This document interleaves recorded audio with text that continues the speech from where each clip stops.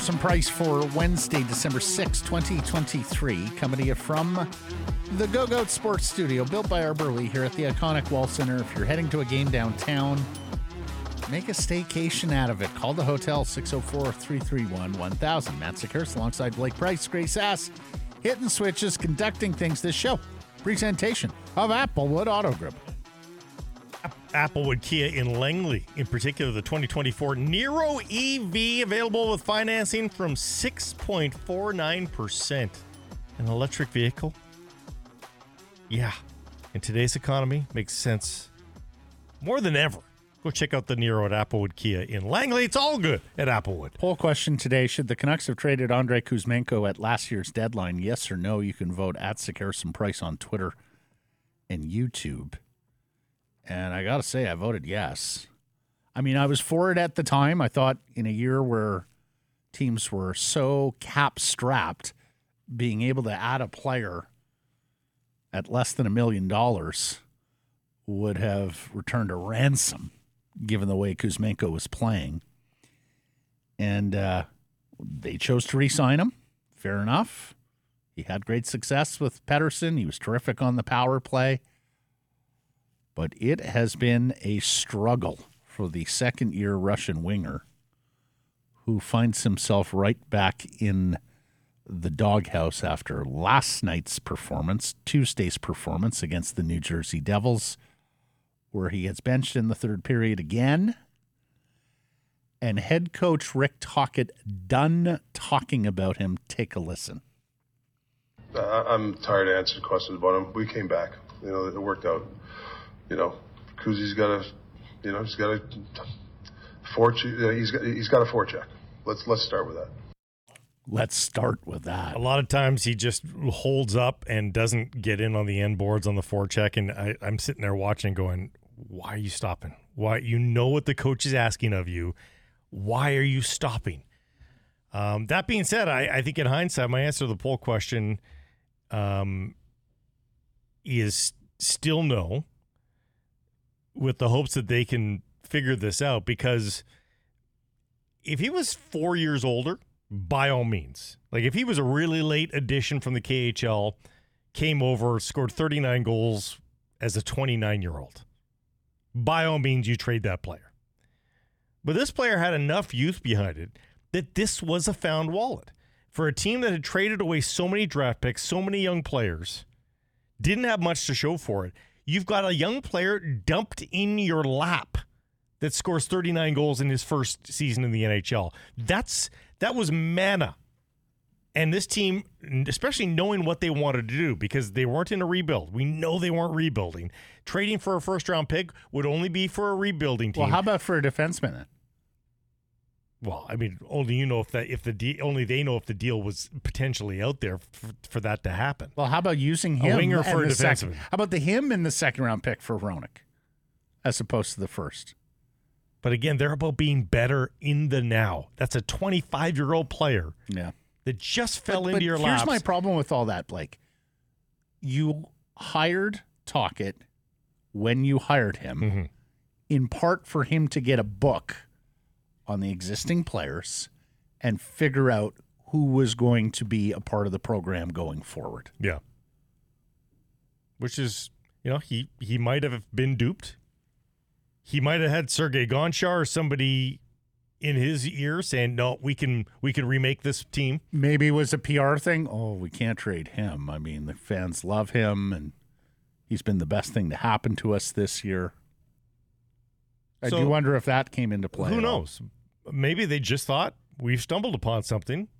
Maybe this is the Rocket Richard guy next year, and we're going to get him at a lark of a deal. And in the end, again, the Canucks can thank their lucky stars. This isn't a full-on bust player. Like, a 39-goal scorer generally in the league is going to get paid $8-9 million a year, and this is a 5-something player. There was also the narrative of, well, you don't want to piss Elias off because they've found chemistry here, and you're going to trade a winger who's shown to produce with him when you want to extend him long term. And he wants to be better. And Elias Pettersson wants his team to be better. Oh, we found a 39-goal scorer. We're going to trade him.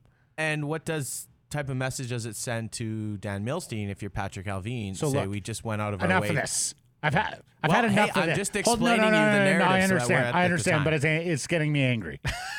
Dan Milstein does not run this fucking hockey team. No one's suggesting Dan this. Milstein's sensibilities should not be any criteria for how to manage this hockey club. But there's no evidence that that's the case. There's not. It's fan driven. So Grady, you're on team no on this one as well?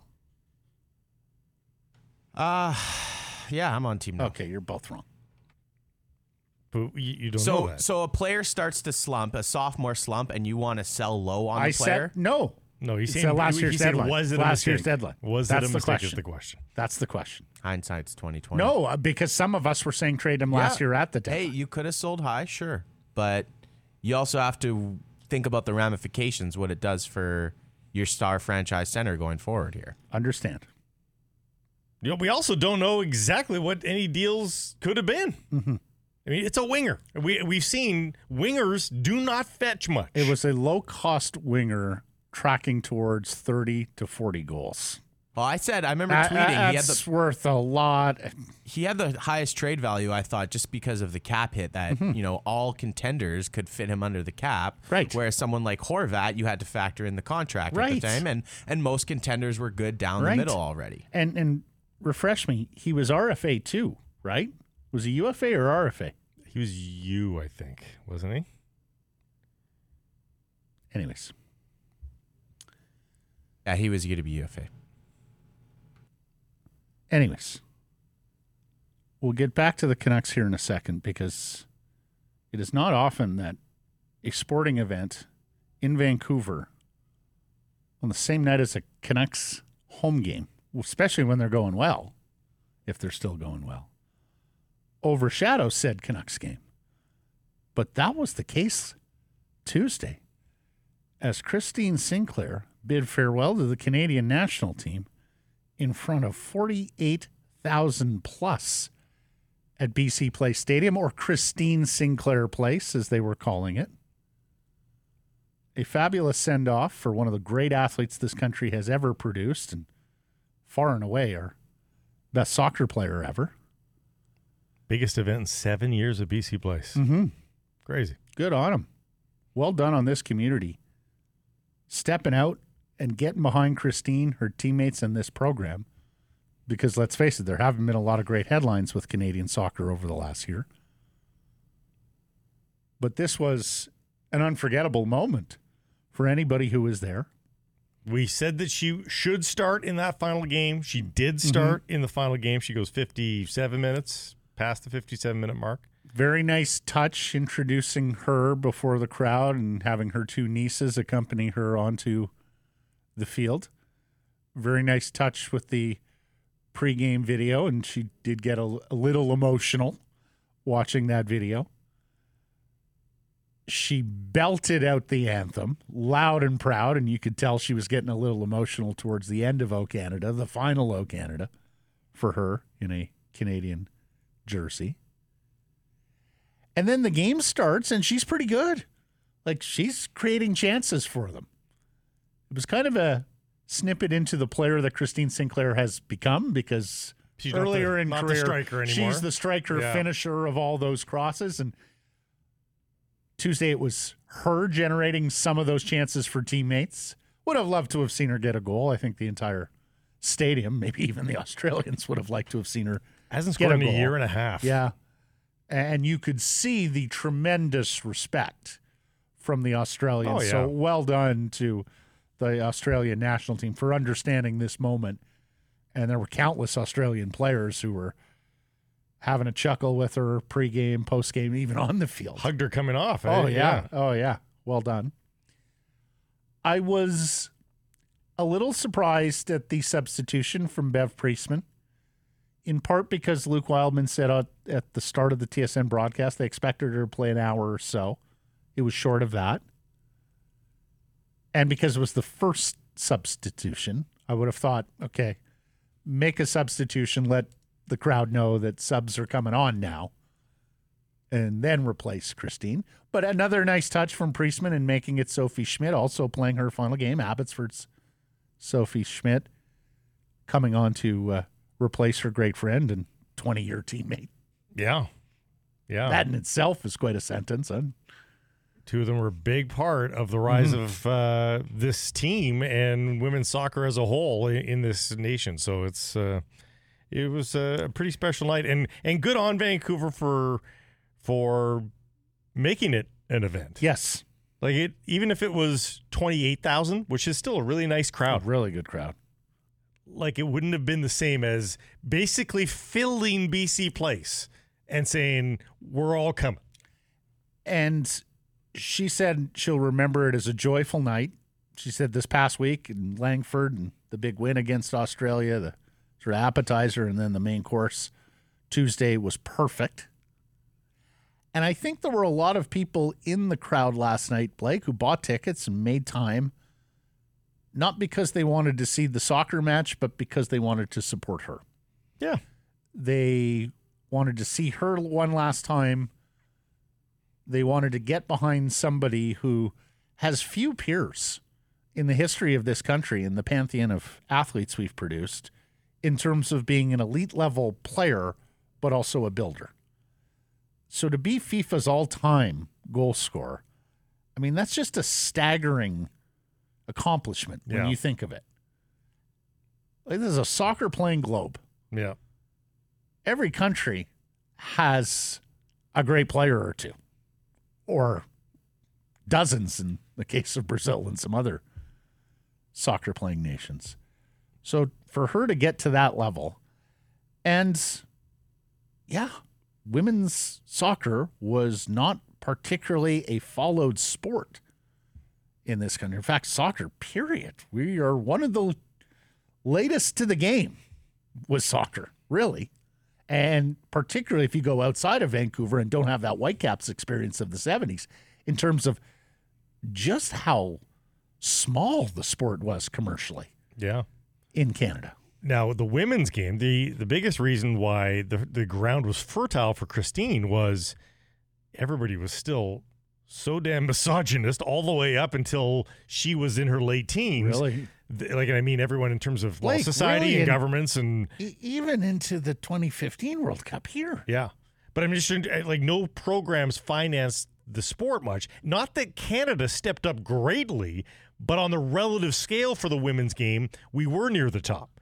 And so Greg Kerfoot had a big hand in that. So there was this sense of, okay, we can maybe take advantage of a weak spot in a global game and get our program on track. And now we have. And now the biggest question remaining is, can Canada, who have now been passed by a bunch of countries, because like Canada was ahead of the game of big soccer playing nations. Mm-hmm. And now those soccer playing nations, in terms of their interest and development of the women's game, it's past Canada. Absolutely. And can we still hold on? And there was talk of that on the broadcast last night, that it's no longer just two teams in Europe who are competitive at the highest levels, that Spain's coming on, England's coming on. Well, all the you big have a leagues, professional league there with clubs amongst women's teams embedded amongst the biggest clubs going. And the biggest league. So all those big clubs in Serie A, in La Liga, in the Premiership, they've all got now matching, and in France too, France is big on matching women's teams. And they're drawing massive crowds too. And that will be Christine's project here going forward. She's talked about it one more year with the Portland Thorns, then all her efforts and energies into developing the Canadian Women's League. I liked what was said on the broadcast by Wildman yesterday, saying she has been, the builder that the men's and the women's and men's program have been built off her back, which is very fair. And how many can say that? Mm-hmm. You had a great line years ago saying we're the one country in the world where the women's program is bigger than the men's. As for the club itself, a need for a striker was pretty apparent last night. There were a lot of chances in the box and only one finish, but they get a victory. They've had some. Leon and Prince have been. Leon's a good player. Every time she she comes on, she seems to be right in the middle of things. And of course, Kadisha Buchanan's a hell of a player too. I hope the women's game, by the way, back to the league for a second, takes a look at what hockey is doing here. So after all the humming and hawing about women's hockey and how it could form a professional league, And as disappointing as it is for us out here who would love to see an iteration and someday maybe, what did the Women's League, with financial backing finally in their corner and the best players all consolidated, what did they say? We got to keep everybody close. Right. We have to reduce travel. We're doing it here, and here because that's what gives us the best chance to succeed. For the Women's Soccer League to suppose that they can go coast to coast with a league and survive financially, boy, that's ambitious. They're going to have to do it smart. They're going to have to find we all want that. creative ways. But we don't want it to last 3 years and then go bankrupt. So, like, it has to be done. Like, for example, one of the things you need Air Canada or WestJet as a sponsor. Yeah. You need one of the airlines who are able to effectively underwrite the cost of travel if you're going. And you have to get You really. need a hotel sponsor. You have to get really kind of gross with that. You got to call it the Air Canada Women's Soccer League. Something like that. Like give the sponsor reason to say, I guess we can go with that for sure. And you're going to have to be overt in order to get the money. There have been a handful, I think, of team sport athletes in the history of this country who are comparable to Christine. Like Gretzky, Steve Nash. It is a very, very short list. And even Nash. Who you are synonymous with their sport. Yeah. Yeah, even Nash. And who he doesn't have built any historical their records. Like, he had a handful of amazing seasons in the NBA, but he was an heir apparent for a long time. I believe when he won, he was the shortest MVP in NBA history. I stand to be corrected on that. In height, you mean? Height, yes. yes. Yeah, but I mean, his time at the top of the league was brief. Like, it was just a handful of years. It was close to a half decade, but yeah.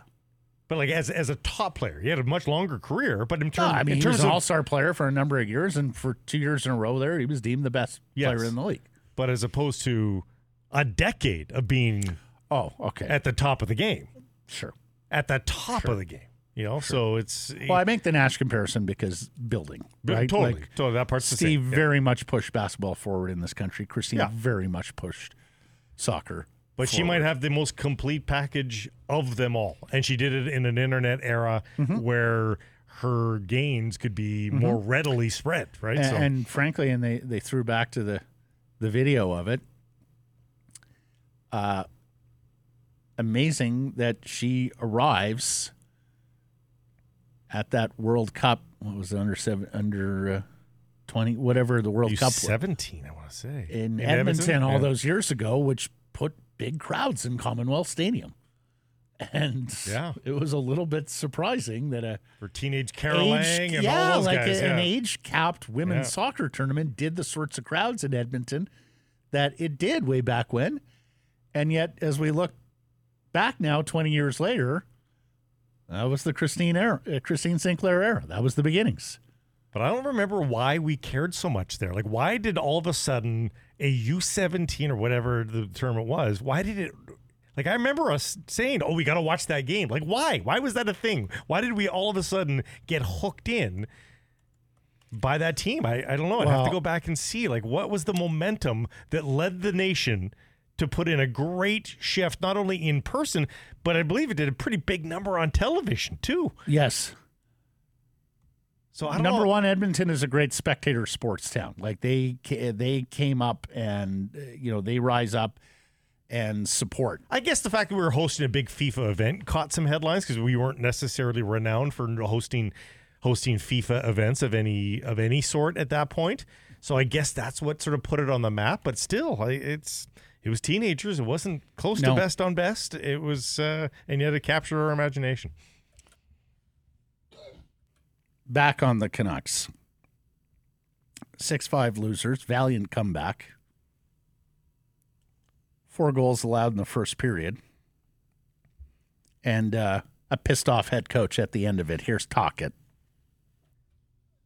Well, the first period, obviously, you give them just 4 goals that shouldn't go. Just, there's system plays that, a little disappointed, guys. Just, you're supposed to be in spots they weren't in. Now you're chasing the game.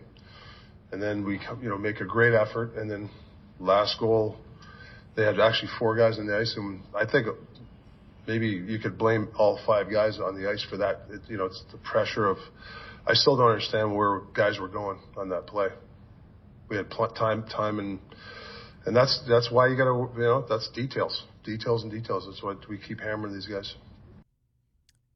It shocked me that the score was 4-2 after a period of play, because they actually, to me, didn't seem like they were playing that poorly at all. It's just that the Devils were given such glorious opportunities when they were given opportunities, and they've got skilled players that they scored on all of them. Wasn't Demko's best period? But, they had 4 or 5 high danger chances, and they scored on 4 of them. It was just an unbelievable conversion rate. I saw somebody saying the Canucks are getting PDO'd. I think it was Jay Fresh saying the Canucks are getting PDO'd here. Devils are just scoring on every chance that they were given. Canucks had decent chances of their own, and they only got the 2, which seemed like a deficit, even though a 2-goal period is nothing wrong with it. To me, the bigger problems in the game ultimately come later, where the Canucks do all the hard work to get back into it and continue to make the defensive foibles that they do. And the late goal at the end of the second period was the start of it. Killer. They were just defensively so crumbly and stupid. And I say that word in its truest sense. Like they made stupid decisions. And why did that all just manifest itself in one single solitary game? And what's what's the confidence level that they're going to be able to all of a sudden assemble for a game against a Wild team who clobbered the Flames last night and are looking pretty darn good themselves? Like, these are 2 500 teams coming into town, the Devils and the Wild. Mm-hmm. They could potentially be a lot better than their record indicates. Oh, for sure. Got to be you got to be very careful about Thursday's game. They're regressing to the mean too. Yes. Just in the other direction. In the other direction, yeah. It was the Luke Hughes goal in the second period. And of course, both Hughes jersey scored. Mm-hmm. To answer your question, and we've seen this a lot because the New Jersey Devils have owned the Vancouver Canucks. Now 6-1 Jack versus Quinn, but the losing to this club goes back even before that. The New Jersey Devils play with a fantastic pace. They can really skate. They play fast. The Vancouver Canucks are not quite equipped yet to play fast. Getting there, but they're still not, for me, amongst the fleeter teams. They also might have got teased into joining the party of an open game. That's it, Blake. Yeah. You've got enough guys on this team who have been conditioned into pass to, okay, let's play fire wagon tonight. And who slip. And I think that's why Taka was pissed. And I think that this was an opportunity to show the new head coach, no. We're not going to fall in that trap again. Well, they did. And that might explain why the Devils have the record they do, because Vanacek is a terrible goaltender. Yes. Like that. And like, my goodness, the Canucks could have, on their early season Canucks, they would have scored 9 against Vanacek. When everything was going in for them and they were firing through pinholes, they would have scored 9 last night. Now, I know Grady liked JT Miller's game last night. The physicality and the fact he was very determined in the second half. The start, his line was getting outworked. It was a goal and 2 assists, though, and physicality from JT. But when he turned it on, he was leading them into the fight. And that's what they needed. Höglander gets the Battlefield promotion and scores the tying goal. I know there's a lot of love for Nils playing on that line. He worked his ass off, as opposed to Kuzmenko after the benching. Lafferty again scores, and I like Joshua last night from the point of view that he draws a penalty that leads to a goal, and then he cleans up a goal from that third line. Took a bad penalty as well, but overall, I think we saw that Tocchet was able to forgive that one a lot quicker because he got the third period Battlefield promotion as well. So I think he saw the effort. The guys that worked hard last night got rewarded, both in terms of points, but also in terms of ice time as well. So, I think it's a condemnation and a compliment to Nils Höglander that he's in the place that he is right now this season, given that other guys got a lot more looks and a lot more of a leash than Nils Höglander did. What did we think of Philip Hronek last night? Well, it was amongst his worst nights. Didn't like the pinch on the first goal, and then let Bratt get behind him on the game winner. Now, if Ian Cole doesn't blindly throw the backhand up the boards, we probably aren't having this conversation. But Hronek then caught too high, and when he should have stayed down low, and there was no winger. I think it was Joshua that didn't switch back, and then Bratt's left all alone in front, and you can't do that in a 5-5 tie with under a minute left. On the whole, though, he still won the shot share, won expected goals on a night where a lot of his teammates didn't win shot share and expected goals. So I think he's still, that's one of those guys that can outgood his mistakes most nights. He didn't ultimately in terms of the counting stats. Outscored 3-2 and he's on the ice. But still pretty, he's a guy I'm not worried about. Was it a bad night? Yep. But I'm not worried about it because there's enough good that he's capable of doing. Look at Noah Juleson for as little as he's out there. My goodness. 3 shot attempts with Noah Juleson on the ice. They have to get National Hockey League defensemen in here. They just flat out do. Well, they just added one. Yeah, still got one more spot to fill. Carson Soucy, Ethan Bear, come on down. And I know it's early and there's a grace period for that Zadorov and Myers pairing, but man, Tyler Myers, what were you doing on that pass to Jack Hughes? Zadorov, what were you doing going down low and trying to assist him? JT Miller, same thing. They had 3 guys in the corner. And Zadorov was way too ambitious. His forays into the offensive zone too, getting deep way too often. Now, he had that one nice zone entry that led to the Joshua goal, but a couple of times it was very he greenlit himself a lot last night, and it didn't always end up at the back of their own net. But my goodness, I was just wondering, oh my God, I'm just imagining Rick Tocchet watching him green light himself all the time.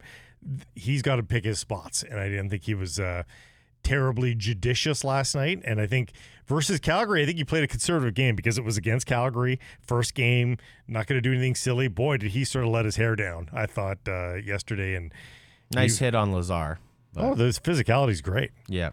Love that part. But you just can't chase and get out of position trying to make those big hits. Besser with his 18th. He leads the league by 2 over a quartet of players. Great goal from tip to tail. Matthews, Panarin, Kucherov, and West Vancouver Sam Reinhart. Jack Hughes is pretty expectant, huh? Thinks he's earned the referee's whistles these days. Just absolutely stops playing and is reaming out an official. I didn't get a good replay on that one. I didn't get a good replay on it either. I thought it did look like a penalty to me at first blush. In live action, it looked like something must have happened. Yeah. But to just stand and scream in the corner as the puck's going the other way. He is the top points per game player in the National Hockey League right now is Jack Hughes. If he's played the whole season, if he doesn't miss that week, my goodness, he's right there with Kucherov. And how about this from NHL PR? Did you see this? That had the Canucks won, it would go down as the first time in NHL history to have 3 teams win after trailing by 3+ goals in the third period. In the same night. Same day. So it was right there. And this is part of the reason why it is the golden generation. We'll get more into that with Frank Seravalli coming up. But you can come back from 3 goals down now. That's what this league is. Matt, there's no chance that's happening in 2000, through 2007. It's just not happening. I remember Dave Naylor calling me 20 years ago when he had finished a big study on dead puck era. And basically the results were if you scored first, you won 80% of the time or something like that. Yeah. and 2-goal leads were good. 2-goal leads stood up like a stupid percentage at the time. There was just... Like, we marveled, and part of their amazingness was the Sedins could regularly bring the Canucks back from 2 goals. And that was considered unfathomable, even as late as that. Yeah. And now 3 goals with regularity. Dead puck era, you'd go into Stanley Cup playoff games, and, like, it was all about that first goal. Yeah. Well, because it was a 2-1 final, for sure. Especially, if you were playing Marty Brodeur, or you were playing Dominic Hasek, or you were playing Jaguar when he was really going, if you didn't get that first goal, you were done. No, it was soccer. It was. Goals change games. Yeah. That was pretty much it. And now you're going to need a few to win a night. So here's the upshot. After a 10-2-1 start for the Vancouver Canucks, they're 6-7 in their last 13, 26 games in. And they've fallen to third place in the Pacific Division behind the Los Angeles Kings, who win last night. In fact, they were one of those 3-goal comebacks. Yeah, I couldn't believe that. I watched that game. Same number of points, but the Kings with 4 games in hand.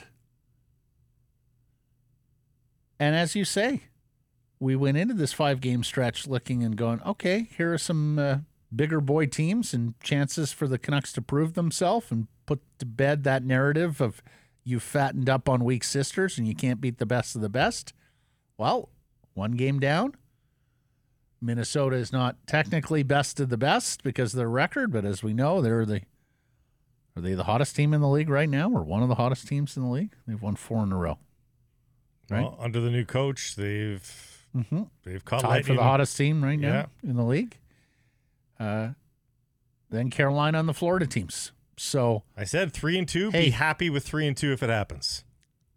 Teams that have blown starts, the likes of which the Canucks got out to 12-3-1 at one point, either derailed by injuries to star players or 5-game losing streaks. Everything to avoid those long losing streaks and thus put a little more importance on the game Thursday against Minnesota. Hey, remember, at the end of this homestand, they're out on the road. They start with back-to-back games out on the road in Minneapolis and Chicago. Short travel, but still. Back-to-back games out on the road. Got to face Dallas on that road trip as well. Mm-hmm. Well, we'll see when Nashville's at. But, this is home cooking. Even though they're tough opponents, this is home cooking. Got to go 3-2. Switching gears, our new friend Dave Hall from Canucks Army told us last week, expect Lekaramaki, Wielander, and EPD. Don't forget about Elias Pettersson, the defenseman, to make Sweden's World Junior team, and sure enough, they're there. Boom. And I might watch as much Swedish hockey at the World Juniors as I do Canadian hockey. I mean, typically what that means is you see a lot of round-robin wins. Yes. And you see a lot of medal losses. Yes, yeah. 1, maybe 2 medal games out of the Swedes. Anders, I know you're listening.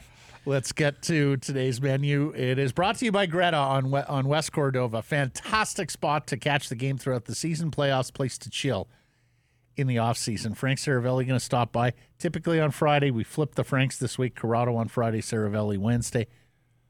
We talk about the Board of Governors meetings, whether you'll get a chance to see best on best at the 2026 Winter Olympics, about the salary cap and the machinations there. It's all politics. It's all leverage with Gary.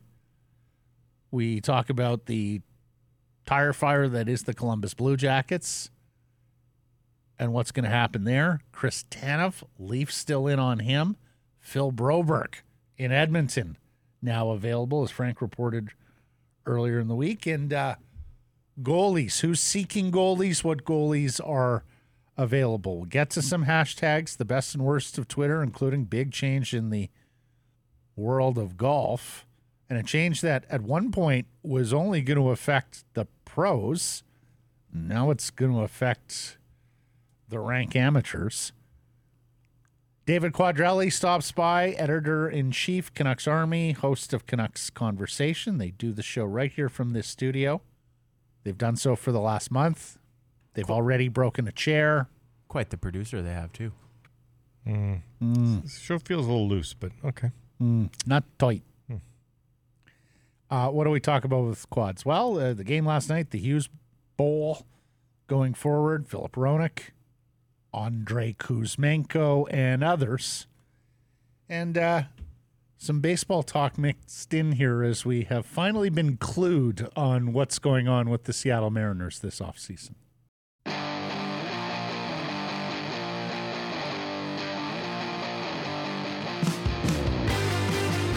Sekerson Price from Wall Center. Presentation, Applewood Auto Group. Applewood Nissan in Surrey has some fabulous deals. 2023 is coming to an end, so get some great deals with great rates on a fabulous little vehicle, the Nissan Qashqai. Built for BC. Finance rates from 4.49%, or the Pathfinder in the 2024 variety with rates from 4.99%. Check it out at Applewood Nissan. It's all good at Applewood. Love the Pathfinder. You had a Pathfinder, didn't you? I wish I had a Pathfinder. In your younger days, no, you never had one? I had a similar SUV from a different manufacturer. Oh, I thought you had but I one. wanted the Pathfinder. It was cooler. Booming in your Jeep. Should the Canucks have traded Andrei Kuzmenko at last year's deadline? That is today's poll question. You can vote yes or no at Sekerson Price on Twitter and YouTube. Joined now by NHL insider Frank Seravalli of the Frankly Speaking podcast and the Daily Faceoff. You were in Seattle for the Board of Governors meeting, Frank, and the commissioner is poo-pooing the 2026 Winter Olympics. We're all very sad here. They're in not ready, Matt. Vancouver They're not ready. Because And of so course, it begins. Yes. So is it posturing, or do you think this is real and the commissioner still wants to go without the Olympics? Well, I think both things can be true at the same time, right? Mhm. Like the arena can actually be a real issue. Mm-hmm. And the NHL, if you squint just hard enough, you can see them beginning to crack the door open as a reason for potentially not going. And then they can throw their arms up in the air and say, hey, this wasn't us. It's because Milan couldn't get their stuff together, those damn Italian construction workers. And I can say that because I'm Italian and my family works in construction. But that's kind of where they're at, is you see them open that door. It's 2023. The Olympics are in 2026, and I get the timeline. Like, I think that's a real thing. But to begin to point that out now, and kind of massage that message, if you will, over the course of his press conference. Do you know who's more concerned than Gary Bettman about this, guys? The IOC. Like, that's their business. Like, and when's the last time you saw an Olympic Games not ready? They're always super scared. Matt knows this. I'm always on Olympic scare alert. Blake is the biggest Olympic alarmist going. Because I mean, we see this with the World Cup too. Like, yes, they're like putting the finishing touches on the stadium as like the national anthems are being played every time. Like, it's like he's never been in this universe before. I just don't get it. I actually thought the insurance issues and the families and all of that, and of course it goes unsaid, but you know, how red will be the carpet you roll out for our governors. I think those are actually the bigger issues. They've actually got those sorted out for the most part. And that's the funny thing, is they've hammered out a lot of these issues that have typically been roadblocks. It's like, okay, insurance, travel, accommodations for players, accommodations for their families. He's not concerned about that, and acknowledged that he isn't concerned about that. So then, okay, cross that off the list of the playbook for reasons for the NHL to not be happy with the situation. Oh, okay, we can add in, hey, there is no arena. But then the next thing might be, which we haven't gotten now, and it's always less of a complaint when you play it in Europe as opposed to Asia, which is, oh, this is a huge disruption to our season. Yeah. Except for that part doesn't seem to be talked about. It was like, well, we can't go to Beijing because it's a huge disruption to our season. And now it's like, oh, it's in Italy? That's great. Let's do it. It's all pretty rich for me. It's almost as though they want you to forget about the Olympics and imbue their tournament with some sort of meaning. Well, they do want you to do that, but more than that, hockey fans have been hesitant to give them in the head-to-head comparison versus the Olympic tournament and gold medal. So you can say what you will about Gary Bettman and his business posture, the lockouts. You could, if you're a Canadian fan and you want to say that Gary Bettman doesn't like Canada, whatever charge you have against him, I think the biggest stain on his resume is the fact that we will have gone 12 years at the very least between international best on best play with some of the best talent the game has ever seen. Yes. Right. Yes. A generation that we haven't seen in years, and we're not doing this. With that, and here's the thing, Frank. I don't want to single him out, by the way, because I think Don Fear and the NHL Players Association owns a lot of that as well. That's a huge problem. Well, and the governors as well. Like, we would hear, and particularly from American markets, that, that really disrupts their ability to sell tickets, taking that break. It's just all sounded like excuse making to me over the years. And you're absolutely right about the collection of talent right now and being able to see it best on best. And Connor McDavid's going to be 28. Yeah. 28. That's and a he's crime. never put on a Team Canada best on best jersey. And here's the thing, that's Frank. A crime. That's criminal. It's just unbelievable. And here's the thing, Frank. Based on the state of Canadian goaltending and where Team USA is at center, y'all have a chance this time Hughes around. family. I don't know if you guys have heard of them. Yeah, you guys have a chance this year. I mean, I think it'd be a good game. It's never been a better time to be an American hockey fan. No. Yeah. And your country has never even seen it come together because they've had no chance to. You can't get fans behind a mythical team that you can only talk about in roster projections. Why are they going to do this 4-team thing? Like that's not going to scratch the itch, though. Like, what's the what are they? A little bit it will. You could potentially have the U.S. and Canada play each other 3 times. Yeah, just do that though. In a week. Like that would be better. Give the Euros all the week off, and let's just go Canada and the U.S. That to me sounds interesting. Play a best of 5. I would play a Canada-U.S. 7-game series. Yeah. So, can you imagine? Yes. It would be huge. Yeah. And I get where they're at on that front, though, because this is the appetizer to get back into international hockey. And I like it because Sweden and Finland made a stand. And they said, in no uncertain terms, if Russia participates, we're out. And so with that said, the league couldn't possibly then invite Russia to participate if they wanted to do a sort of mini World Cup, an entree back into this. They had to change it up. And this 4-team tournament, as unsatisfying as it might be, you at least, especially if you play the Sweden-Finland games in one of those countries or potentially in both of those countries before then coming over to North America, you at least get that side of the world interested in this little tournament, whatever you call it. Right? Yeah. That could work. Salary cap, anybody disappointed profoundly by that, or is it still good enough for that everybody feels okay about it? I don't think there's anything to feel one way or the other about it. This is quite literally just the formula that's been on a piece of paper since June of 2020. If you've paid off the debt that was $1 billion that ballooned to north of that from players to owners, then the cap goes up 5%.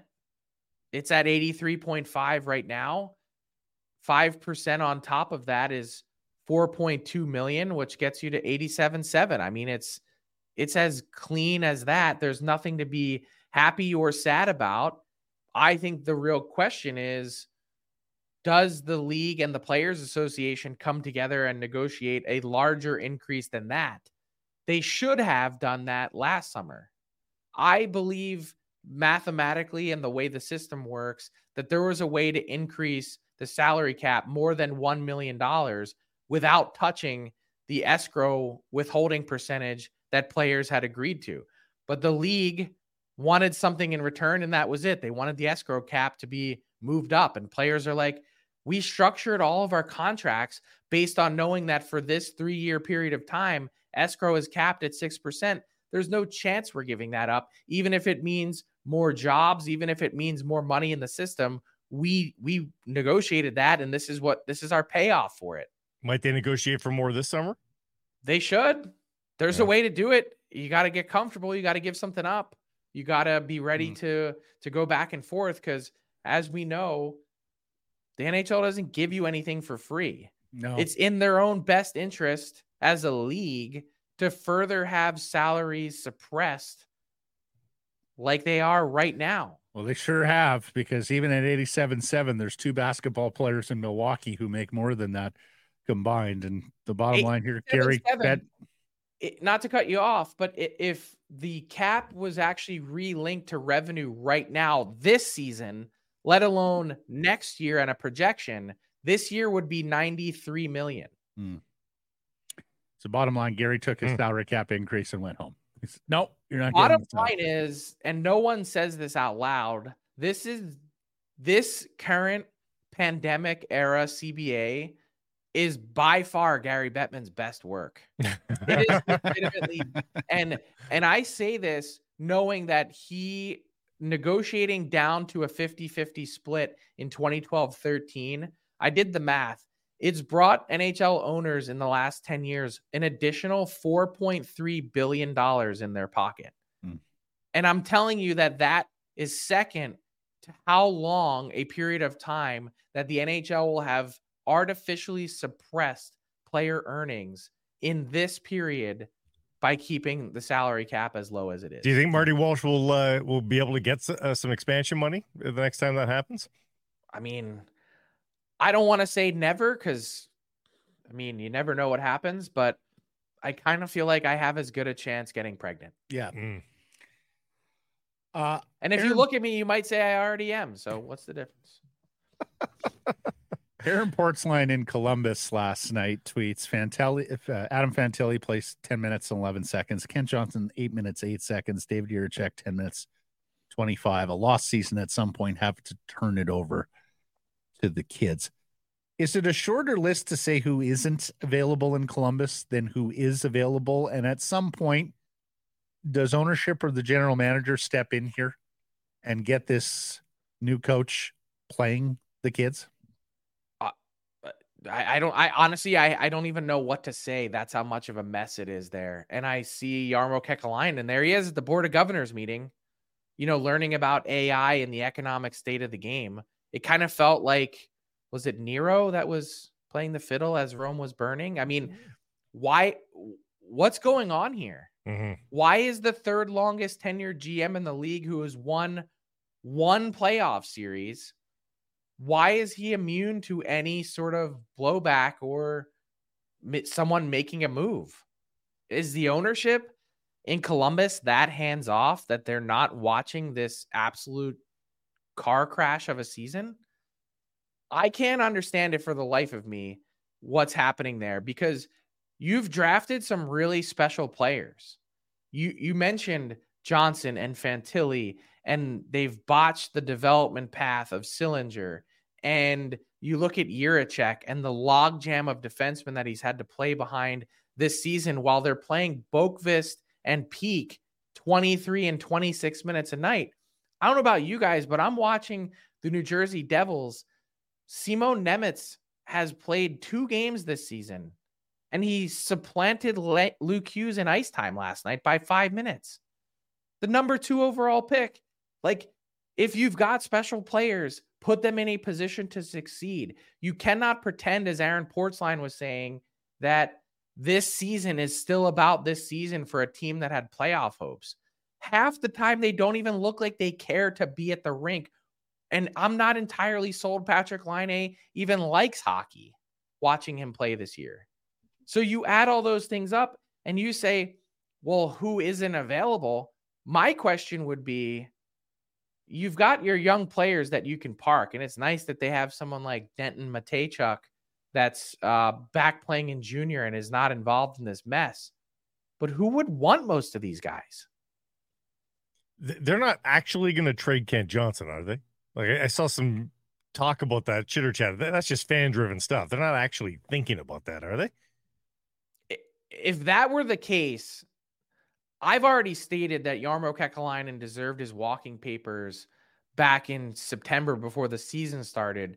When you had such a critical hire for Mike Babcock and you botched that, and this was all about trying to make the playoffs this season, and now you've got your new coach in Pascal Vincent, who seems exasperated at every turn. It seems like fantasy talk, but if that were even a twinkle in someone's eye in the Columbus front office, that should be their last twinkle that they see in there. Yeah. No more twinkles. You're out of twinkles. The goaltender market.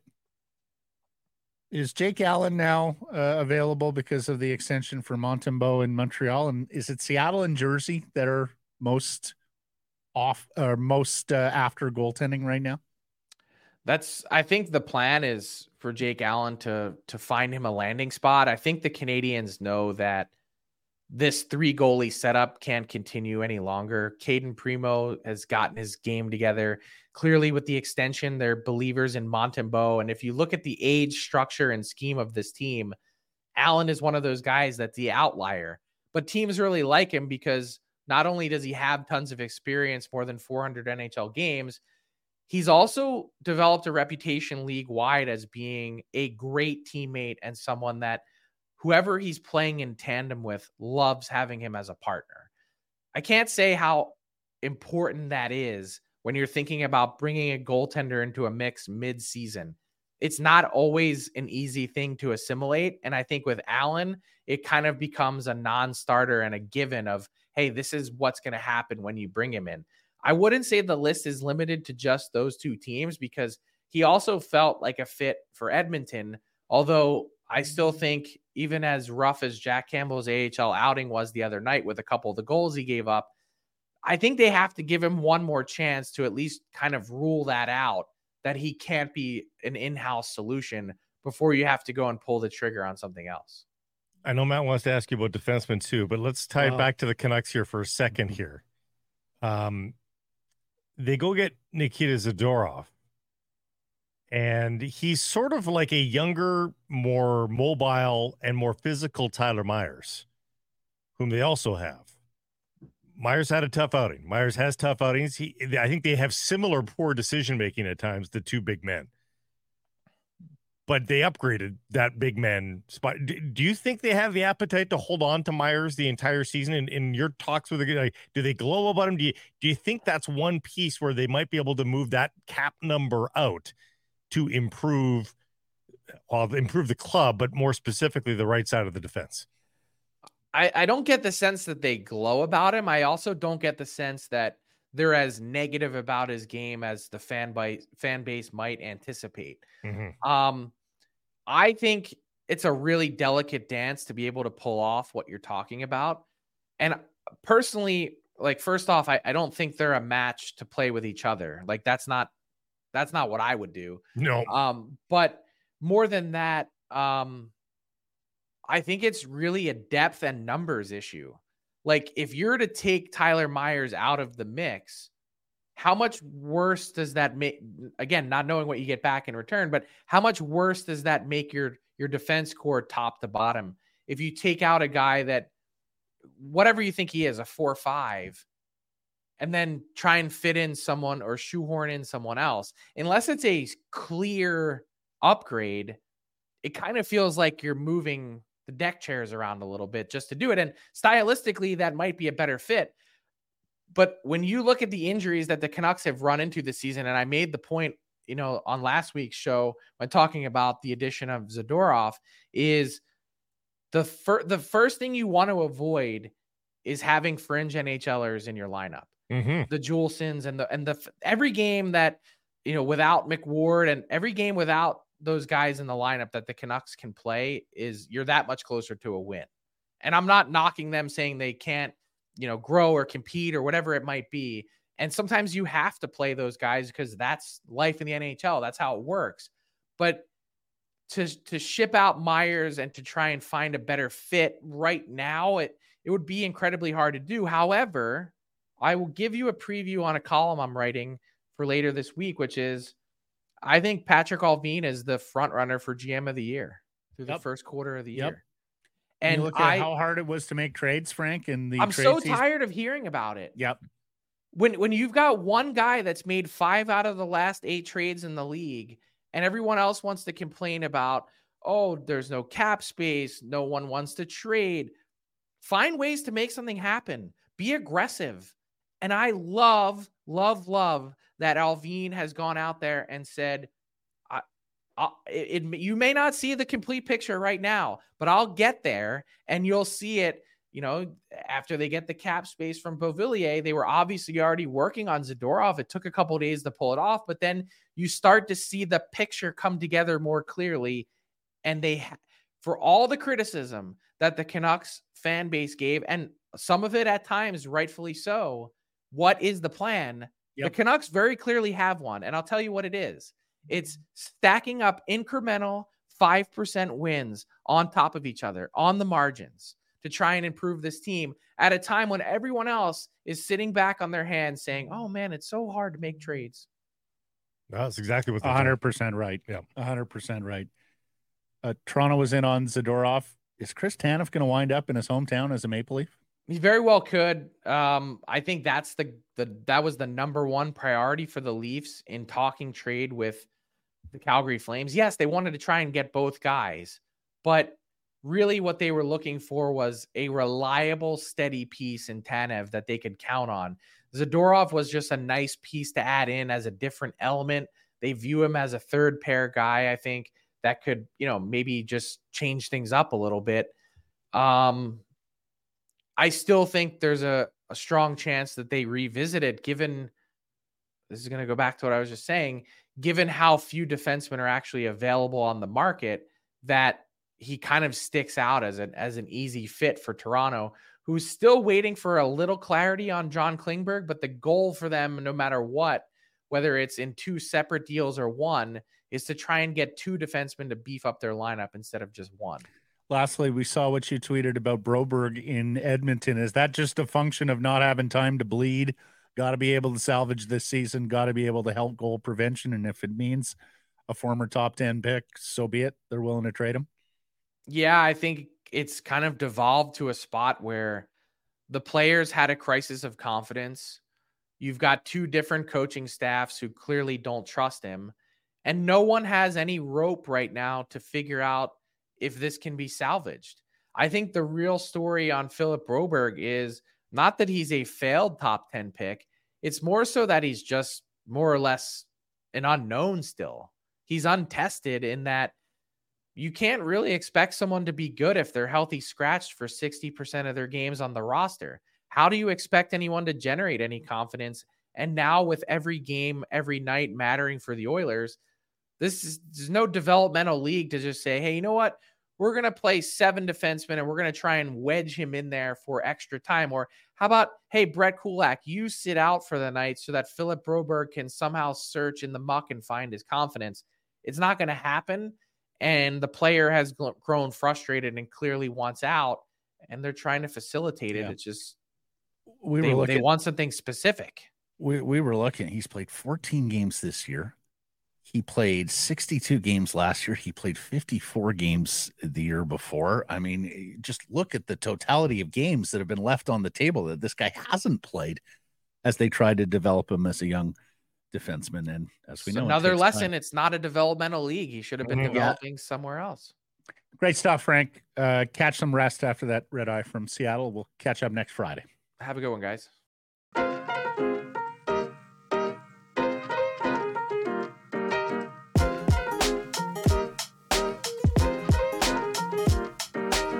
Secure some price from Wall Center presentation. Applewood Auto Group. Hashtags are the best and worst of Twitter. And yesterday, Blake, we talked about, the World Junior Selection Camp, who's there. So today, let's look at who's not. And there are some interesting omissions and snubs here. A lot of people, at Scott C. Wheeler of The Athletic, some names who were invited to Hockey Canada summer meetings, but not the selection camp. Owen Pickering. Yeah. A Western Hockey League first-round defenseman to the Pittsburgh Penguins. Luca Cagnoni, Burnaby boy, San Jose Sharks draft pick of the Portland Winterhawks. He's on 32 points in 24 games this year. The two Prince George Cougars, Riley Heidt, Cone Zemer, and Heidt viewed by some as the steal of the draft last year in the second round by Judd Brackett and the Minnesota Wild. Colby Barlow, a first-round forward from the Winnipeg Jets this past year. And there's a few other names there as well. Put it this way. if Team Canada or Team USA falls short of the gold medal this year, I think there's going to be some recriminations on the selection process because both of them have gone out enough on a limb to open themselves up for criticism. They sometimes just can't get out of their own way here. Like they just want to think that they figured something out more than the guy next to them, and it's just sometimes you just overthink it. Riley Heidt leads the WHL in scoring. He has 53 points in 36 games. Now, he's more a setup guy than he is a finisher, but that was an interesting name to see off the list. But you know what the problem is, too? Like, to not even bring, like, those kinds of players. And again, to a camp. To the camp. To an evaluation camp. Like, it's one thing for him not to make the team. Yeah. But to not even let him... what it says to the players that are out there playing their seasons is, it's a moving target. You know, we've got a criteria that you can't understand. So no matter what you do, you won't know if you've done enough. Like, here's a guy who's leading his league. Yeah. One of the top 2 leagues probably in junior hockey. I mean, some years it's the best. Yeah. Yep. So he's like, what else are you asking that guy to do? Exactly. What more can he do? Hunter Brstevich is the same argument for the U.S. Here's what You're telling them there's no way that you can know what you need to do. That's a pretty weighty thing to put on these kids at this age. Here's what I will say. Prince George is 21-7 leading the Western Conference of the Dub, and their 2 best forwards were just told, you get to spend the Christmas season, the month of December, basically, with your club and not with Hockey Canada. So watch them run up a record here. Right, yeah. And also, that's a whole lot of fuel for the postseason fire for a franchise that really hasn't had a ton of success over its history. And Eric Brewer's Cougars. Eric Brewer's got a ton of, credibility, you'd think, with that program. Dan Hamhuis, too. I'm surprised those 2 guys can't break off phone calls and go, they may have. Hello. Shouldn't say that. Dan and Eric are like the They're two pretty quiet, nice guys. Yes, they may not have. If I can, but deep down, they're probably stewing. I'm not sure there's 2 guys less to lean on a guy than Dan Hamhuis and Eric Brewer. But imagine getting a letter from those 2 guys. You'd be like, whoa, we must really have crossed the line. My God, Dan Hamhuis is upset with me. What have I done? Yeah, that's unbelievable. But it's a really good point because everybody else gets watered down.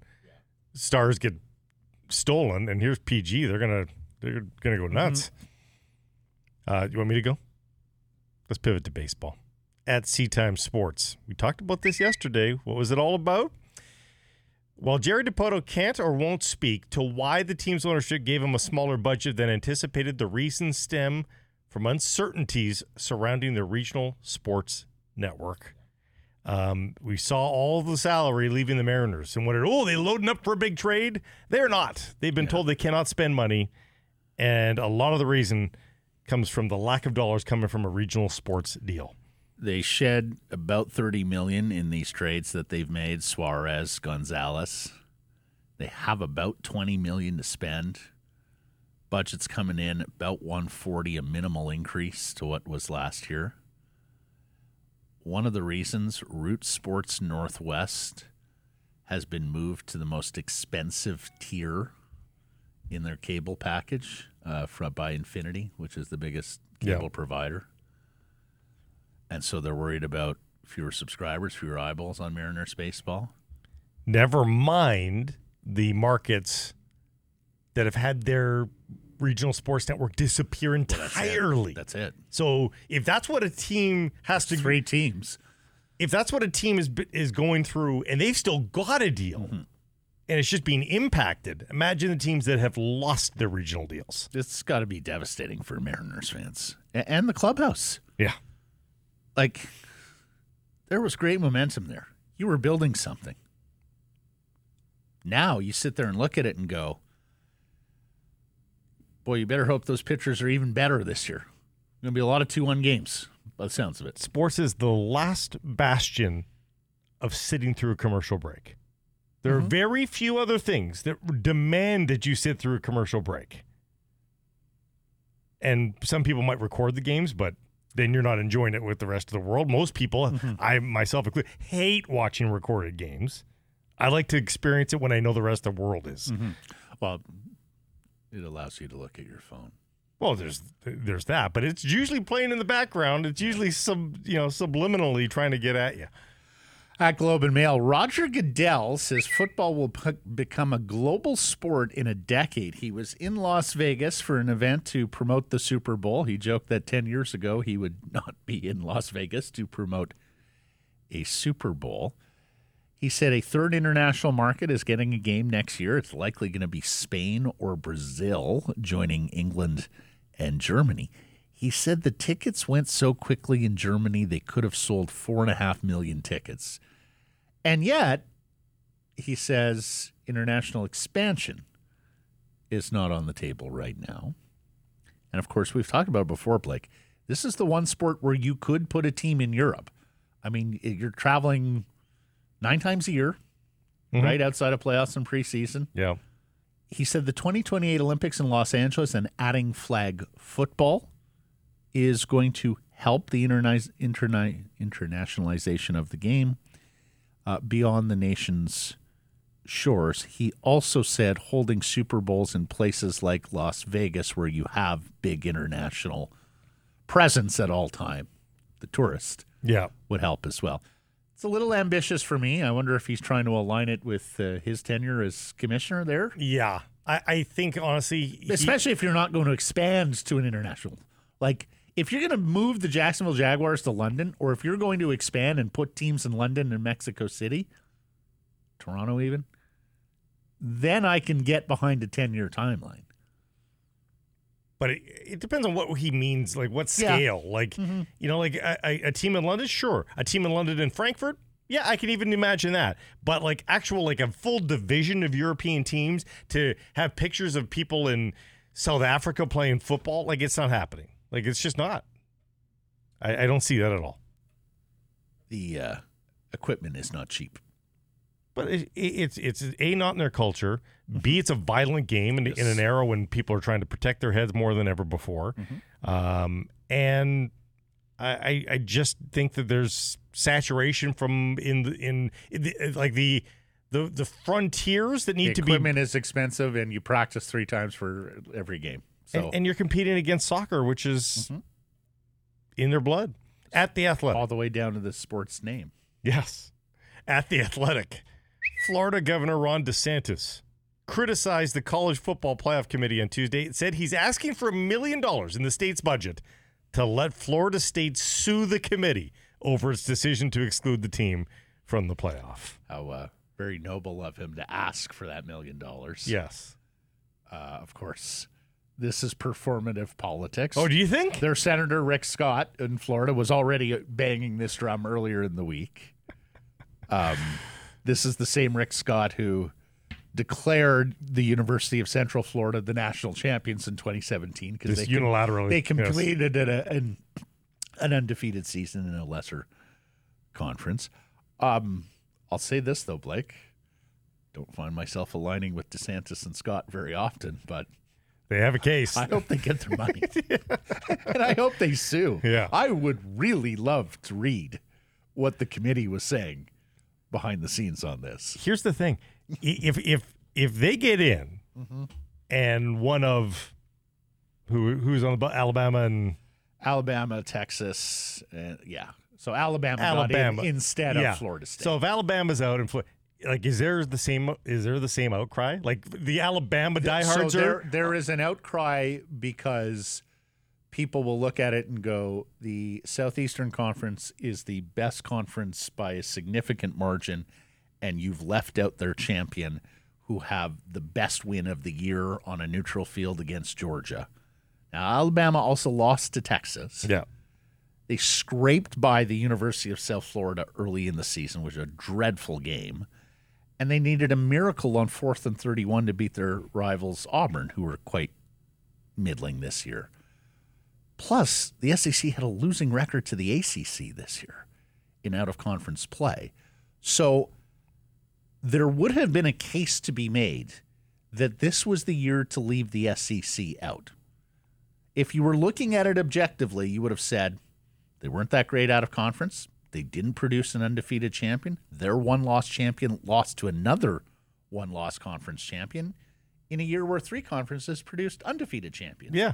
Sorry, SEC. Yeah. Perfect storm. Doesn't happen often. You're probably still the best top-to-bottom conference, but this year you don't get to participate because your champion didn't do enough vis-a-vis the rest of the country. The fact that they had a loss versus another team, it's already in there. To me, that there's evidence enough because Florida State did not have that loss. And if you had excluded Texas, you would have gotten a lot of hue and cry from the head-to-head crowd, like, Texas beat Alabama. Right. Now, they beat them in September. But still, do those games matter or do they not matter? But, to me, that still would have been the lesser sin than leaving out an undefeated conference champion. I realize their quarterback's hurt. Ohio State's quarterback was hurt in 2014. Cardale Jones went into the game. He beat Alabama, the number 1 seed. He beat Oregon in the national championship. It has been proven in this format that a backup quarterback with a great defense, which Florida State has, can win the damn thing. Here's the thing: the games in September should matter. I know they're given leash to consider form in terms of who they dole out these invitations to.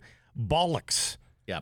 How do you create any sort of urgency and buzz around the game in September if you're saying this game legitimately, we're telling you above board, it doesn't mean as much as your wins in December. Next year you're going to a 12-team playoff, which will take the greatest regular season you have in sports and college football because every game is championship weighted, and turn it into basically a slog for seeding, right? Yeah. Where are you going to get seeded? The other thing is, some will tell you that, with 18 to 21-year-old kids, for the most part, teams do change a fair bit between the early. Like Alabama looked dreadful in September. They look excellent now. Like, I don't dispute the eye test there and the conclusion the committee came to. But, for me, the eye test is a very slippery slope when you have the secondary test, or to me, what should be the primary test, most deserving. Yeah. Most deserving is an easier calculation than eye test. At Nuclear Golf, rolling it back, the RNA and USGA announced their decision to roll back the golf ball starting in 2028 for professionals and 2030 for amateurs. I'm really surprised amateurs are on this list. Yeah. Like, how many guys do you know, amateurs, that hit the ball so far that existing golf courses that we play are too short for them from the blues or from the tips if they happen to have those teeth? The funny thing is that you lose that ability. Like I used to be considered a long hitter. I've completely I'm not a short hitter now, but I'm just totally just a normal average Joe hitter now. Like, you lose that ability eventually, and this game is played by older people. Yes. Like, primarily. Like, Right. the only time I'm paired up with somebody and go, holy crap, they're nailing the ball, it's a 20-something. Maybe early 30-something. Yeah. And guess what? In a few years, that's all going to stop. Their club head speed is going to come down, and they're just going to be hitting the ball like everybody else. So it's to me, it's for a small sliver of the market. Yeah, and I'm very surprised they went there. Yeah. Very surprised. For pros, absolutely. Sure. Because existing golf courses and existing great golf courses are now driver wedge for them in a lot of cases. Yeah. Like, for example, our buddy Brough. Yeah. Jason's a pretty big hitter. When he comes to Northlands with us, he plays a lot of iron off the tee. And he said to me in the past, it's a different test than when I go and play a longer golf course and I've got driver in hand. There's nothing wrong with that. There's nothing wrong with that. Jason will also tell you that his driver in and of itself is his biggest test. There's that too. That's hashtags. Sometimes it's by choice. That's hashtags for today.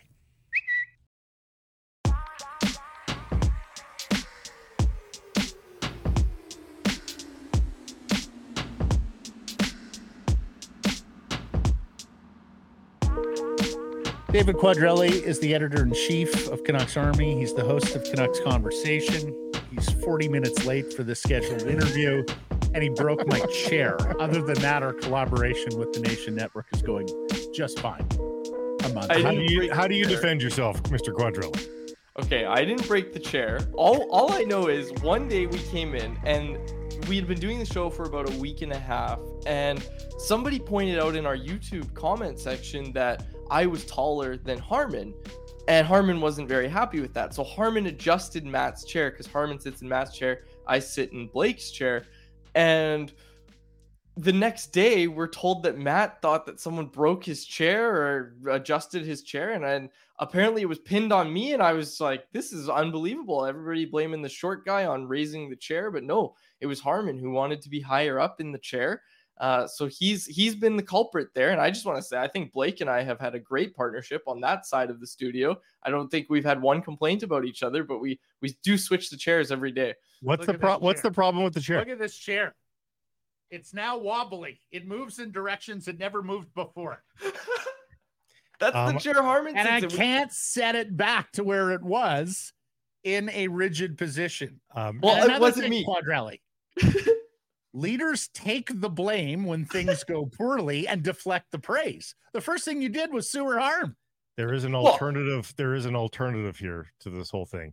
Matt is not the handiest. I think there's a potential here, and hear me out, that the chair is not broken and that there's a setting that can fix it. So how come they haven't done that in the last couple of weeks, Blake? That would be my question. Because they heard of my displeasure with the chair the day after it happened. You're asking the two Gen Zers to fix the chair? Yeah. Are you kidding me?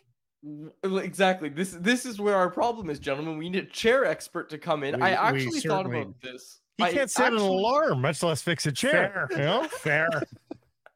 I actually thought about putting out a call on Twitter and just being, does anybody know how an office chair works, like what all the levers do? Because my chair right now isn't optimized for my posture and everything, so I'd like it to be changed. It's not, is it? Okay. Oh, I'm sorry. You needed optimized posture out of that relationship. You need your lumbar support. Wow. If the chair can do it, why aren't you taking advantage of it? The only answer for me is because I don't know how to make it work for me. Listeners should know, Quadrelli was in here about 48 hours when he proposed changing the name of the studio to Blake and I. True. Yes. Yeah. Yeah. We're thought like a little acceptance. Lot of gumption. Why does the chair have 17 levers? Like, it's a simple office chair. Yeah. How does it have that many? And fresh out of the box, only about 3 of them work. Well, no wonder the company we got it from went bankrupt. All right. You've got gumption. The Canucks last night did not have any gumption. They had gumption. They came back down 3 in the third period. That's gumption. Yeah, and then they put all the gumption in the toilet and they pressed flush. That was a weird game. David, how'd you see it? Well, where do you start, right? Like they can't overcome a bad 40 minutes of play, right? And when I wrote instant reaction over at Canucks Army, the angle I took was that the players didn't like that the only tribute to Travis Green was a video board they put him up on the video board. They wanted to play like they did when Travis Green was the coach. I was wondering where you're going. Very good. Very good. Yeah. Good. Stay with me, guys. They stopped defending at 5-on-5. He's not a particularly good teammate, not handy, but he's got jokes. He's creative. He's creative. Got jokes. Yeah. Good. Continue. Mm-hmm. I have to give some credit to Kevin Woodley because he was the first one that pointed this out to me, where he was like, yeah, they're defending like they did with Travis. So I was thinking about it more, and I'm like, okay, so they stopped defending at 5-on-5, 5 alarm chances against Thatcher Demko. Then they mount this valiant comeback on the back of their best players, making you think that they might just be a great team. And then in the end, they completely have a lapse of focus to allow the Devils to score that 6th goal, and they basically come up short in the comeback effort. It was the perfect tribute to Travis Green. But that 6th goal I really want to focus on, because that was the point of ire for Rick Tocchet post game, when he said you could really blame all 5 guys on the ice. And he just said, I really don't know where anybody was going on that play. And you go back and look at it, and he's absolutely right. You pick any guy on the ice, and you think, okay, you're supposed to be there. Wait, why aren't you there? And all of a sudden you're just seeing this epic breakdown. And look, I'm sorry, but 2 odd man rush chances in the first 5 minutes of the game to Jesper Bratt. 3, I would say. 2 for Bratt. Yeah. Crazy. Exactly. I think I counted. It's funny. We have a little thing going on in our show where I have a problem with Natural Stat Trick and how they list high danger scoring chances. And I'm coming up with my own system, and we're kind of coming up with a name for it. Right now we're at high danger chances. That's the name to beat. But I counted 8 against Thatcher Demko in that first period, and Natural Stat Trick only had 4. I counted 8 really high danger chances, like 5 alarm chances against Thatcher Demko in that first period. And you guys are right. There was a ton of odd man rushes. I just noticed the two Jesper Bratt in the first 5 minutes of the game. The first one, Demko turns aside. The second one, he's not as lucky on. And it's just, that can't happen at the NHL. Like, that can't happen at the NHL level. You cannot defend that way. And look, like, I'm sorry, but Jack Hughes waiting out Tyler Myers to make a mistake, that kid should not be able to know that that's going to happen. And he perfectly telegraphed that Myers was going to make a mistake, and he capitalizes on it, sending the puck into the middle of the ice for Eric Hall. And just from there, I just felt like they were playing catch up, and they ultimately came up short. You're absolutely right. You're not the only one who's got a problem with Natural Stat Trick and the tabulation of high danger chances. And you've now admitted to plagiarizing Kevin Woodley on top of the other sins. He was a muse, not plagiarizing. Kevin was his muse. Can I ask you this? Is Hughes Bowl going to be fun going forward, or do the Canucks actually have to start winning some of these games against Jack and the Devils for it to be as fun as it could be? Well, it's 6-1 right now, right? Like the Devils are 6-1 in the Hughes Bowl, and that was the first time with Luke. So maybe you give it a clean slate for Quinn, but even then, you still have a losing record after last night.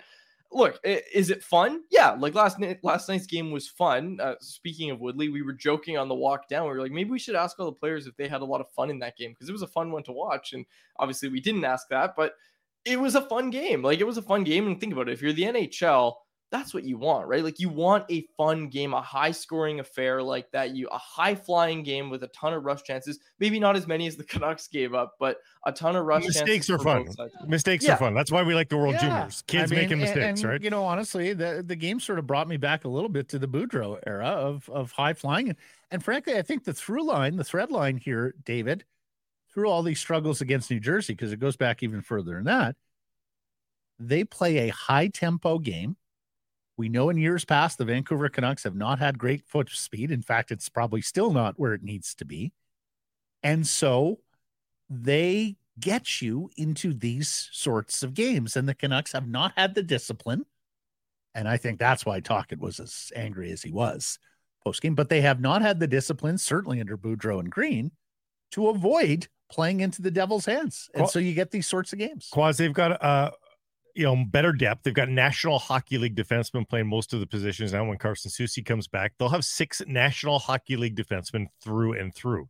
But 4 of those National Hockey League defensemen will be thoroughly vetted $3 million kind of defensemen in the National Hockey League, which is to say that nobody really is reputationally ready to be a 3-4 defense pair on a decent team.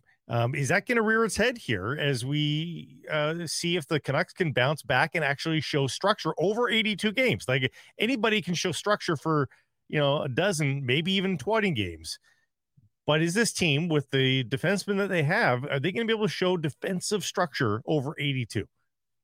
I want to say yes, because obviously a big part of it has to do with the forwards. But in terms of just the defense pairings that we're talking about here, we saw the structure start to really break down when Quinn Hughes and Filip Hronek were playing 30 minutes a night. And, to their credit, the Calgary game, like, we saw them play 23 minutes each or something around that margin, a lot less than they had been playing until Nikita Zadorov had been acquired. In that game, you also saw Ian Cole's ice time come down. And as a result, Ian Cole had one of his best games as a Canucks, where the Canucks outchanced the Flames 7-2 with him on the ice.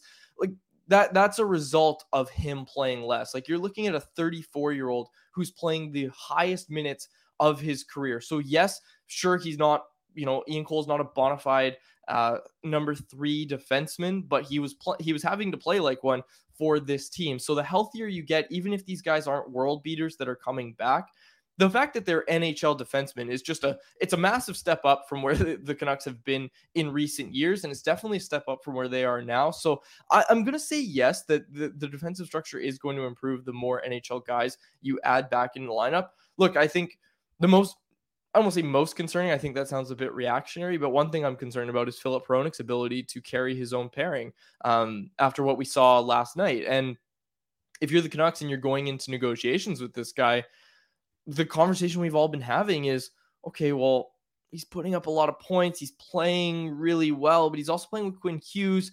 You don't want to pay Quinn Hughes' partner $8+ million.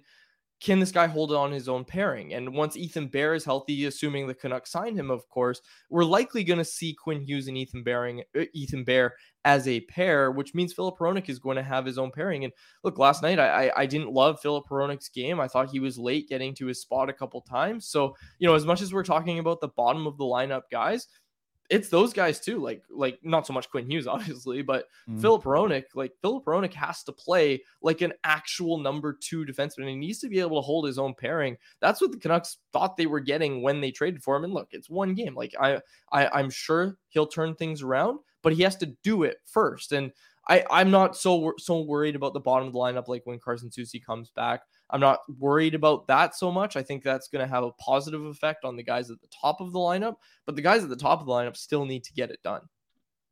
Last question from me before I go back to seeing if I can figure this chair out.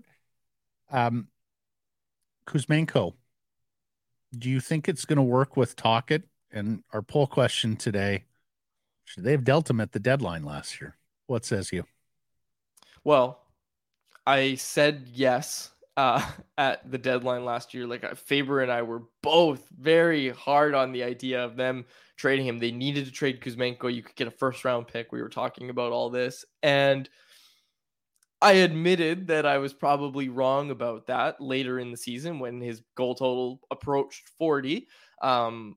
Look, did I expect him to be this bad this season? No, but he's noticeable, guys. Like he's noticeable for all the wrong reasons. And look, should they have traded him at the deadline? Maybe. Like you had your head coach at that point, right? And with all this organizational alignment, to their credit, like I don't think we've seen the Canucks be this aligned from top to bottom in a while. For all that talk, did Rick Tocchet think that he was going to like Andrei Kuzmenko at some point? There were warning signs last year, right? Like it wasn't like Kuzmenko went to Bali and forgot how to play defensively. No, this is who he is. Like this is who he is. The problem now is that the goals aren't coming. And this is the conversation that every head coach, we've heard Bruce Boudreau talk about it in the context of Nils Höglander. Every head coach talks about this, that, hey, if you're not going to be a 40-goal guy, you better not be hurting the team when you're out there. And right now, Andrei Kuzmenko is hurting the team every time he's out there. Just think about the fact that the answer, and, Ilya Mikheyev too, we could talk about him another time, I suppose, but think about that the answer on Elias Pettersson's line has been Sam Lafferty and Dakota Joshua. Yeah. 2 bottom 6 players playing on Elias Pettersson's wing have been the answer, and those guys have looked last night a lot better than Kuzmenko and Mikheyev have at any point this season. That's a fantastic point, David. Yeah. That's a fantastic point. In fact, none of us would have expected it. You have redeemed all of your misgivings earlier in the interview and in the studio. All's forgiven. Clean slate. All is forgiven. He is magnificent as an interviewee. Thank you for this, buddy. Look forward to getting this chair back in working order. Have a great show with Harm today. Give him my best. We'll catch up soon. Awesome. Thanks, guys. Appreciate it. Quads.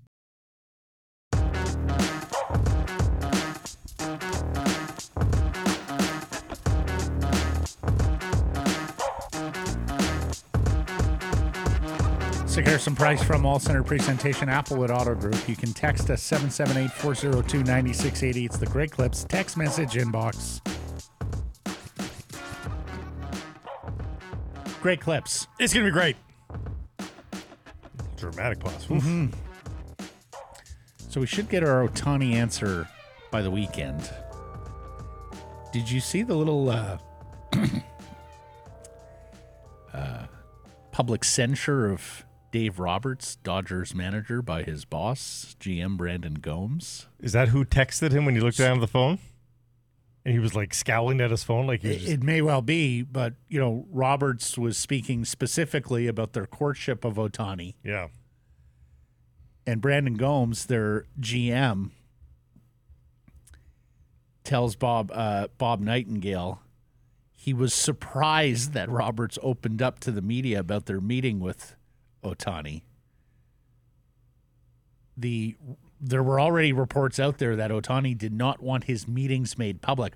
Ross Atkins twisted himself into knots with non-answers to the "Where were you Monday?" question because he had an in-person media availability that was rescheduled. Yeah, it was. You have to understand. Exactly. That Ivy League smart mouth trying to... I mean, it's pretty clear he went to Dunedin to meet with Ohtani in the group. Tom Vertucci says it's down to the Dodgers and Blue Jays here. Others have said San Francisco and the Angels remain in this. There have been a fair number of leaks out of Camp Blue Jay prior to Atkins and the hamana. You know, it's funny, like, both of these storylines are so huge that they are the LeBron decision storyline and the Shohei. Both of them were huge, dominated headlines for weeks. Yep.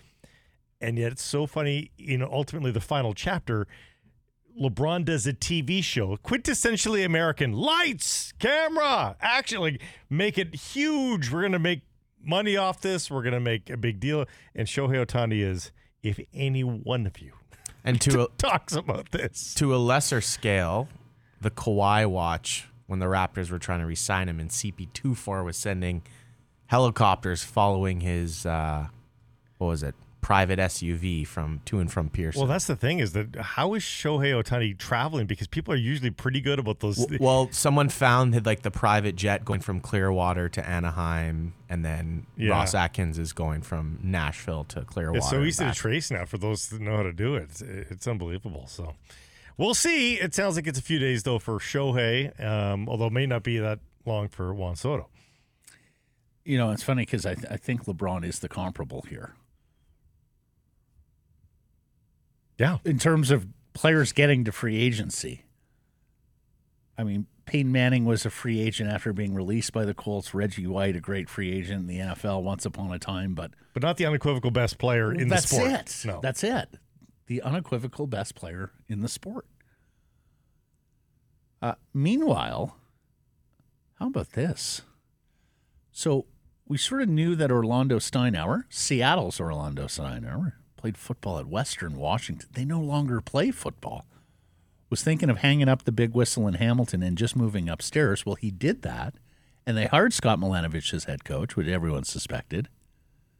They also hired former Lions general manager Ed Hervey as their new GM. You may remember it was an ignominious ending to Hervey's tenure here in BC. There was that whole separate agreement with Mike Riley, which didn't get registered because the season wasn't played in 2020, and Riley grieved it. Lallisher and Braley were not aware of it. Mr. Braley pastoring that time as well. Hired Devon Claybrooks here. That was an unmitigated disaster. Decent first year. They went 9-9, but then 5-13 the next year. Released Solly Elimimian, said, thought Solly was washed. Solly went on to have a hell of a year in Saskatchewan. I was a little surprised to see Ed get another chance, although by the same token, it's been almost 4 years. And some weird days in Lions history. Oh, very weird. Yeah. Yeah, they very weird. They wandered through the woods there for a couple of years. Yeah, they did. All right. Errors and omissions from yesterday's program. I have one on Blake. Said World Junior Camp about to break. It's about to open. It breaks at the end. Opens at the beginning. Break open. If only Riley Height and others were hoping it broke open for them. Grady, you said you had one? Yeah, one on myself. I spelt the word deserves wrong in our show tweet yesterday. Oh. Where was Grammarly on that one? And then Tyler in the inbox. He says, E&O on Dan Milstein. The regular season is not the preseason. You can say what you want about Mikheyev just finishing his version of the preseason, but that is on Mikheyev and the Canucks' failures to pull the plug in December 2022 when the season was out of hand. Omission on all the media for not challenging Milstein and the Canucks brass for allowing this twisted logic to be used. Shame on you, Matt Sakaris. Shame on you, Blake Price. We've editorialized on this a zillion times on how they should have. We're gonna have to give an E&O to the submitter. He's not wrong though. There could have been a follow-up question to Milstein going, "Why the hell did it happen like that to begin with, then, Dan? If you calling this preseason." Well, so bizarre. Anyway, the whole question and was... in fact, they've actually dodged that bullet compared to what it could have been. Like if Mikheyev comes out here and shits the bed through 25 games, you go, why the hell did they do? He's been pretty good. He's been totally fine. He was, as we said, not a big part of last night. But no. He had the first shot of the game, I believe, and then nothing. And then sweet FA. Mm-hmm. Now, Tyler, the show, like Blake said, it's been brought up many times, but also in the market. Fans, media members, sure, maybe not directly to Milstein, but it's definitely been. But the question too was just about how Mikheyev is currently playing. Yes, and we're looking through that lens. Not and on because Saturday, it's been pretty good. It's why that hasn't been a bigger story. On Saturday, he was probably flying. Why we didn't follow up with the question, which we could have. Yeah, I'll take that one. Saturday, he was moving his feet. He was starting to see. Well. Dan called him probably the fastest skater in the league. I'm not sure it's a little rich, but he's definitely up there in terms of straightaway speed. Now with the puck and agility and lateral movement and all that. If only the league kept track of these sorts of things. Oh, they do. Yeah. Poll question results from Tuesday on the 2-year anniversary of his departure. Does Jim Benning get enough credit for assembling the core of Pettersson, Hughes, Demko, Miller, and Besser? Yes or no? What won the poll? 2,100 votes on this. People said. They said, yes, he gets enough credit. Correct. Percentage? 64. 55. We had many quibble with the question. I couldn't find it this morning, but one commenter said, I refuse to answer the question because if I vote yes, it implies he deserves credit. And if I vote no, it implies he deserves even more credit. But I don't believe he deserves credit to begin with. They're missing the point. If you give him no credit and you think he deserves no credit, then he gets enough credit. It matches. Jeff deserves no credit whatsoever. His job was to build a successful team, which he failed miserably at. Nitpicking small victories is what losers do. It's success or failure, and he failed. Dan, the only thing Jim Benning has ever underestimated on, or not been given enough credit for, is his ineptitude. He did a couple good things and 10 million mind-boggling, hair-pulling things. Yeah, that was Robert Park. Said, I refuse to vote. Right. Good job, Robert. Captain Flannel. It's pretty telling that it's been 2 years and he hasn't worked in hockey since. Other notorious failed GMs like Quadrelli and Talon, amongst others, have gotten cushy gigs post-firing, and yet Benning hasn't. David, he gets adequate amount of credit and criticism. And then there was Malcolm. I reject this question entirely. I get it. Yeah. Betway bets of the day. Incidentally, Mikheyev is not even in the top 10 for skating speed this year. He's at 36.42 kilometers per hour. And the leader is Rasmus Kupari at over 38. The Steelers with Mitchell Trubisky under center, this sounds like a game that the New England Patriots might win. Do you think New England is going to finish the year with 2 wins? Yes. I think they probably get another one, and this one might be it. I'm getting plus 310 in this defensive battle where one turnover could be the difference, right? This could be a 10-7 game because Trubisky throws a pick 6. Give me the hoodie at plus 310 on your Betway bet of the day. I'm going total passing yards on the under for Bailey Zappi. Bailey Zappi. Mm-hmm. Under 155.5. for paying out at 187. Must be 19 plus to play. Please play responsibly. Thanks for listening, everybody. A reminder to follow, subscribe to us, Rinkwide, Canucks Conversation, that Quadrelli fellow. He was on the show today. He was late, too. Wherever you get your podcasts, follow on social, Twitter, Insta, Facebook, TikTok, and YouTube. And, of course, support the community sponsors you hear us talking about. Keep it local.